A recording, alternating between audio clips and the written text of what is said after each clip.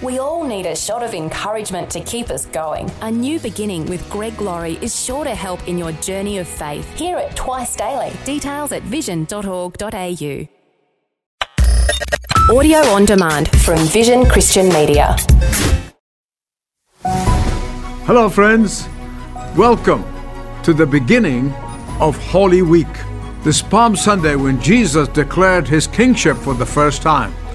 But also we celebrate all week the very moment, the very week that our Lord Jesus Christ was prepared to go to the cross, die on that cross to redeem every repentant sinner.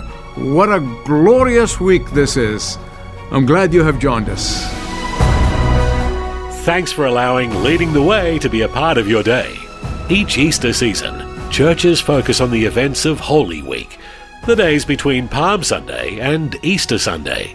Today on Leading the Way, Dr. Yusuf takes you to the special time Jesus shared in the upper room on the night before his crucifixion, and how he served those selfishly clamoring for positions in the kingdom.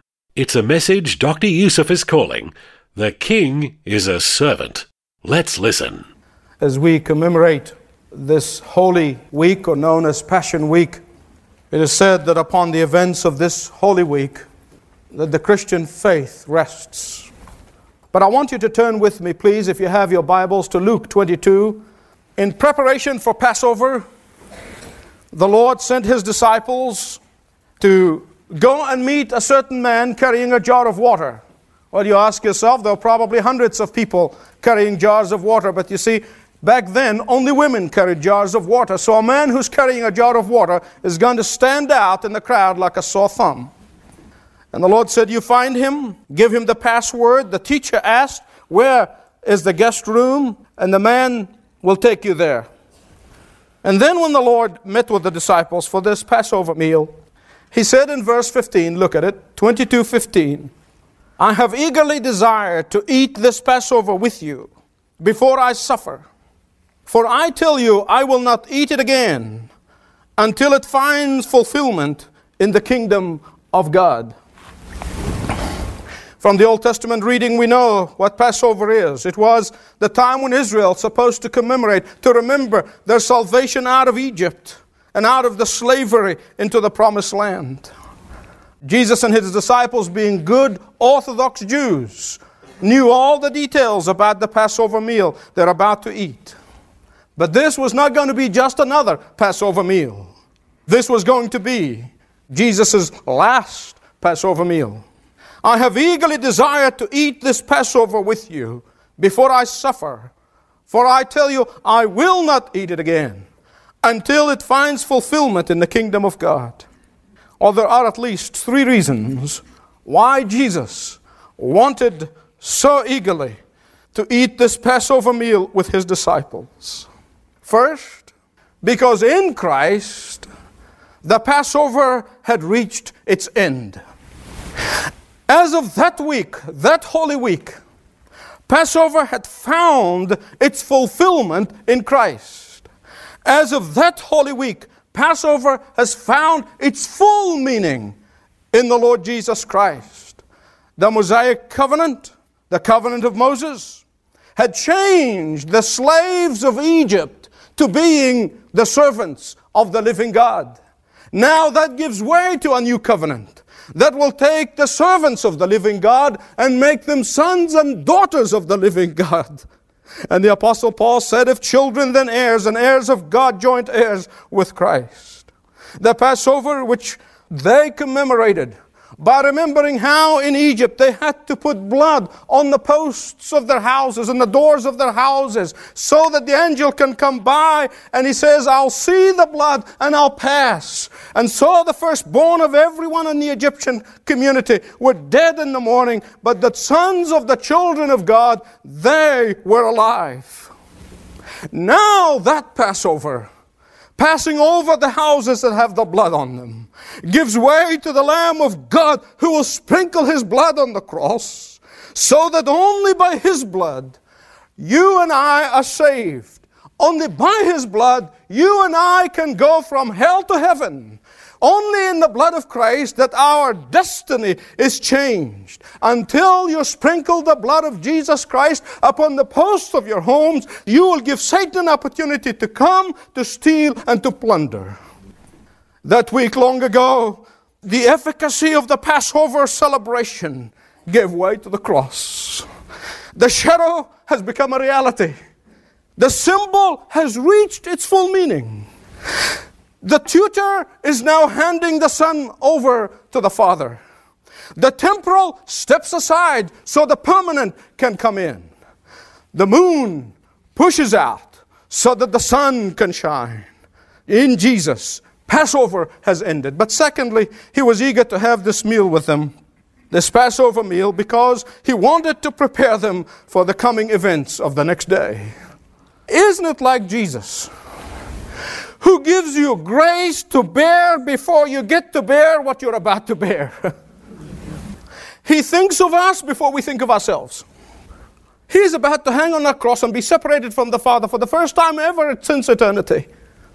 And he wasn't thinking of himself. He was thinking of them. So he was having this meal in order to comfort them, because he knew that the fear is going to get the best of them. He is the one who needs to be comforted. He is the one who needs to receive encouragement. But he said to them, I was eager to eat this meal with you, this last Passover, before I suffer. He wanted to comfort them before he suffers. Before darkness ever falls upon your life, your Jesus puts a lamp in your hand to show you the way. I was eager to eat this Passover with you before I suffer. He sees you stumble before you do. He sees you blowing it before you do. He sees and feels your fears before you experience them. He sees and feels your grief before you do. He senses your anxiety before you do. He's always ready to restore your joy before you lose it.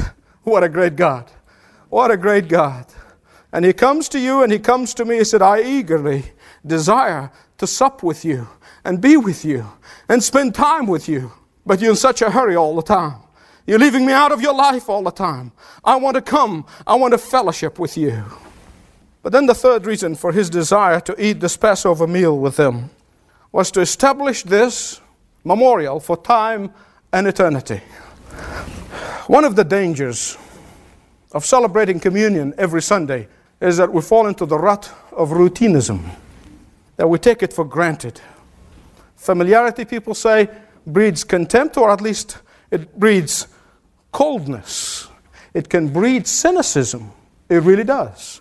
And that's one of the great dangers. I pray every day to receive a fresh word from the Lord and do things as the Lord leads rather than doing and following the book. And in the Lord's insistence on that supper, that it is not a ceremony just you get hooked on the symbolism of it, but rather that we may feel the depth of its meaning. The Lord institution of the communion, not so that we may haggle about the details of it or what form it should take place. No, that we may be stricken in our hearts as we come, remembering the blood of the pure Son of God was poured on the cross for you and for me. In fact, the way we celebrate communion right now is not the way the early church celebrated it at all. It has nothing to do with that. The Greek word means they got together and had a good hearty meal. In fact, some of them were gluttons and they were eating too much in the Corinthians. And Paul said, don't you have homes to eat in? But what the Lord is anxious to establish on that day, what the Lord is anxious for us to remember, is not the method by which we use. It's not the method by which we receive communion. It is not the outward observance of the minutest detail of it. It is not even the frequency of it. But what He is anxious for us to do is to remember and be conscious of what it meant for that holy Son of God to die for you and for me. This is my body, He said to them, given for you. And I want you to remember that every time you have a meal together. You know, my father-in-law, Mr. Bailey, gave us an old pocket watch before he died. I don't think it has much monetary value in it. But every time I look at that watch, I remember Mr. Bailey. I remember his generous spirit. I remember his servant heart. I remember his kindness. I remember his gentleness. That's what it does every time I see that watch. Sometimes when I look at that watch, it brings both a smile and a tear. For he went to be with the Lord on Easter Monday, 1986. He was having his devotion from Revelation chapter 5, and he went to be with the Lord. The Lord's Supper is like that, but even more. It is solemn, but it should cause us to rejoice. And the disciples, I assure you, can never, ever, ever again have another meal without thinking of the Last Supper with Jesus. They remembered the deep feelings of it. They remembered the strong emotions of it. They remembered the haunting fear of it. Oh yes, but they also remembered the faint hope. Now our remembrance might not be that intense because we were not physically there. But it can be a time of intense joy. It can be a time of intense gratitude to God for what He has done for us that we could never do for ourselves. Because Jesus said, remember that my body was mutilated on that cross so that your body be whole. My blood poured in that cross so that you may be cleansed by my blood. What a day. On that incredible week, Jesus gave His followers a new act of celebration. He gave them a new act of remembrance. He gave them a new act of anticipation. It's interesting that Luke goes immediately after Jesus speaks about the covenant. He goes straight and talks about the one disciple who would betray Him. Look at it in the text. And he meant Judas, of course. In Matthew's account, it goes like this. Jesus said, I'll tell you the truth, one of you will betray me. In this very night, you all will fall away on the account of me. For it is written, I'll strike the shepherd, and the sheep of the flock will be scattered. Judas's act, make no mistake about it, is an outrageous act of betrayal. But it is no more act of betrayal than Peter's act of betrayal, than Thomas's act of denial. But the difference is, Judas did not repent. They did. Listen to me, please, very carefully. You might feel that you have failed the Lord in your life. You might feel that you have failed your family in your life. You might feel that you have failed your friends in your life. You might feel that you have failed your spouse in your life.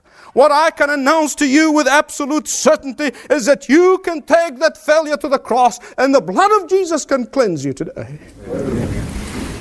And then you can leave like Judas without an act of repentance. And that would be a tragedy.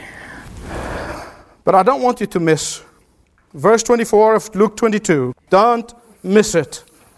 It's an important verse. There are people in this world who seem to think that the entire universe revolves around them. You know somebody like this? Don't look at your wife, man.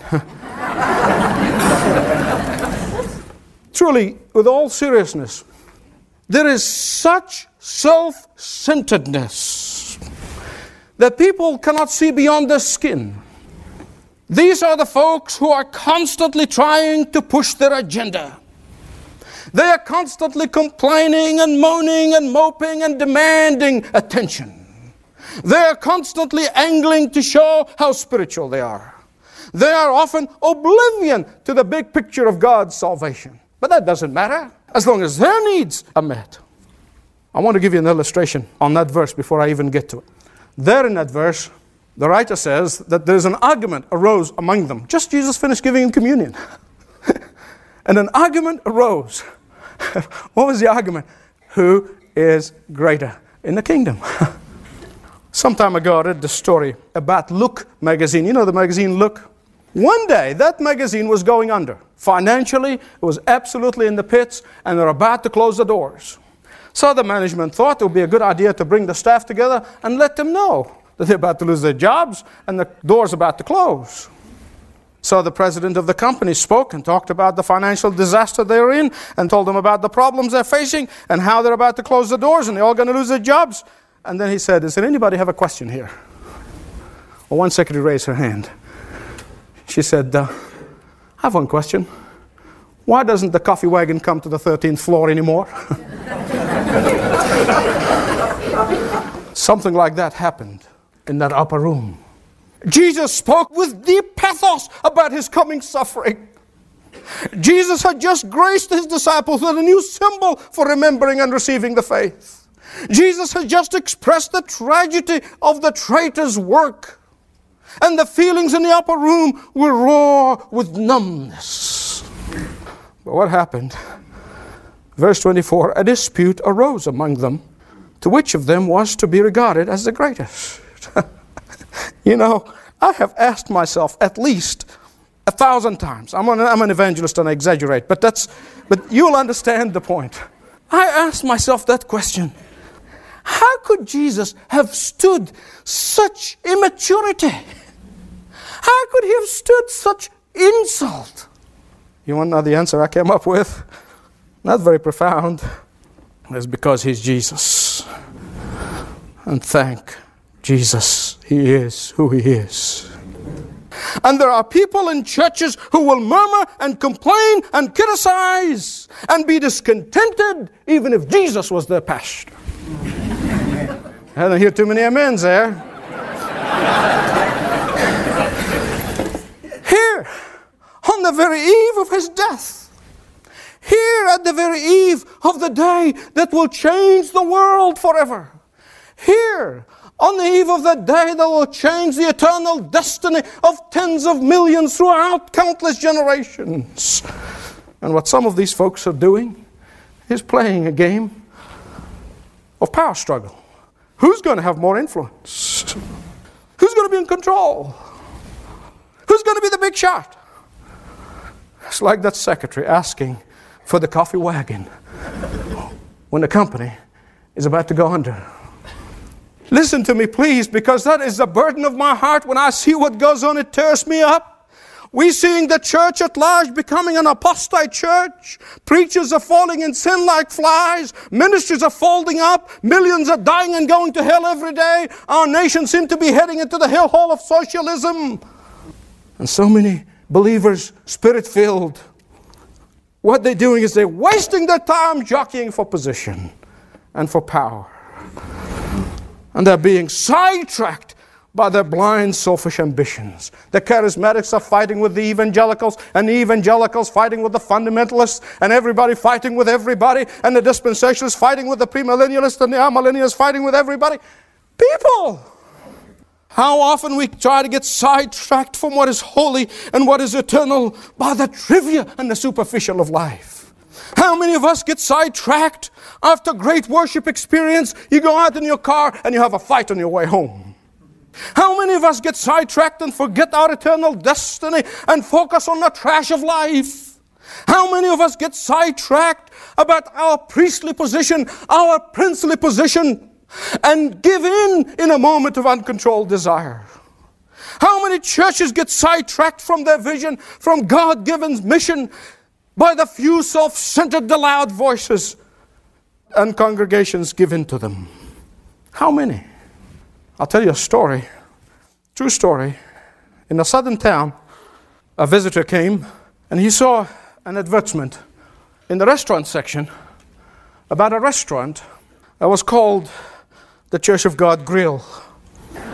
Well, the visitor was really fascinated by that. I mean, that really piqued his interest.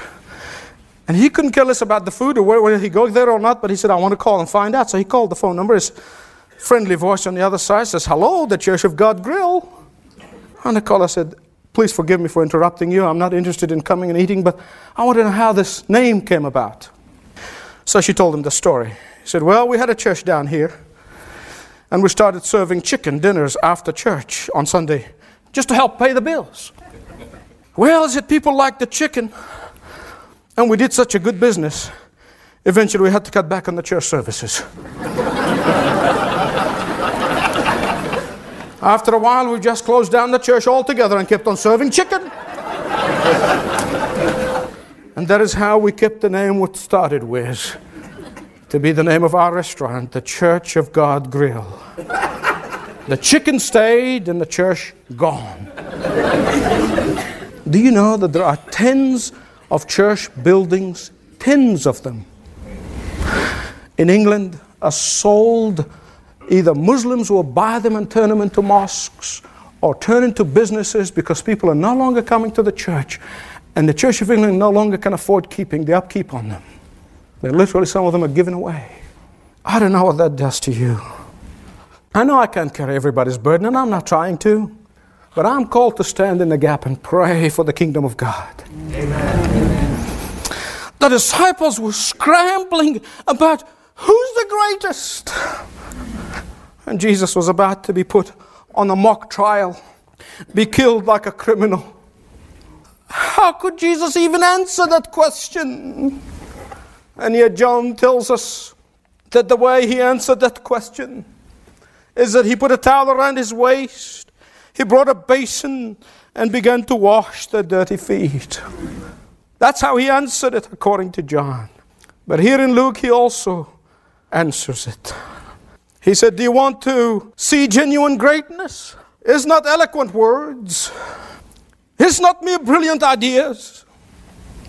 It is not using sanctimonious dribble and the language of Zion.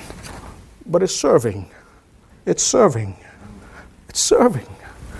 So in verses 25 all the way to 27, he said to them, he said, the pagans lord it over people. That's what they do. In the secular world, dog eat dog. That's their motto. In the secular world, it is who can get whom first. In the secular world, you get him before he gets you. In the secular world, look out for number one. In the secular world, who is going to dominate whom? But not with me and my kingdom, says Jesus. Not with me and my church. It should not be the case. It will not be the case. I implore you as we come to the Lord in prayer, don't let the enemy sidetrack you. Say, you got plenty of time to do these things. You're doing okay as it is. Say, God, speak to me today. I want to hear you, not Yusuf. I want to hear your voice speak to me. Let the Holy Spirit speak to the depth of your heart today. Father God, as I stand before you, not as a preacher, but as a chief sinner. Lord, you know of my failure and my frailty, but I know that I'm covered with the blood of Christ. I pray that your righteousness would cover your people, that you will receive the genuine repentance, that you will accept the turning hearts. Father, I pray that you will forgive us and that you will renew us, that our spiritual passion be rekindled. For I pray that in that mighty name, the name that's above every name, the name that is given to men only to be saved, the name for whom every knee shall bow and every tongue will confess, Jesus. That is the name. For his sake I pray. Amen. You're listening to Leading the Way with Dr. Michael Youssef and his incredible reminder about the power available through the shed blood of Jesus. If you would like to listen to this message again or share with a friend, click to the listen link at ltw.org. Well, that music reminds us that our time is up for today. Thank you for listening. This program is furnished by Leading the Way with Dr. Michael Youssef. Connect via television, YouTube, Facebook, Twitter, and all of the social media networks. Learn more at ltw.org.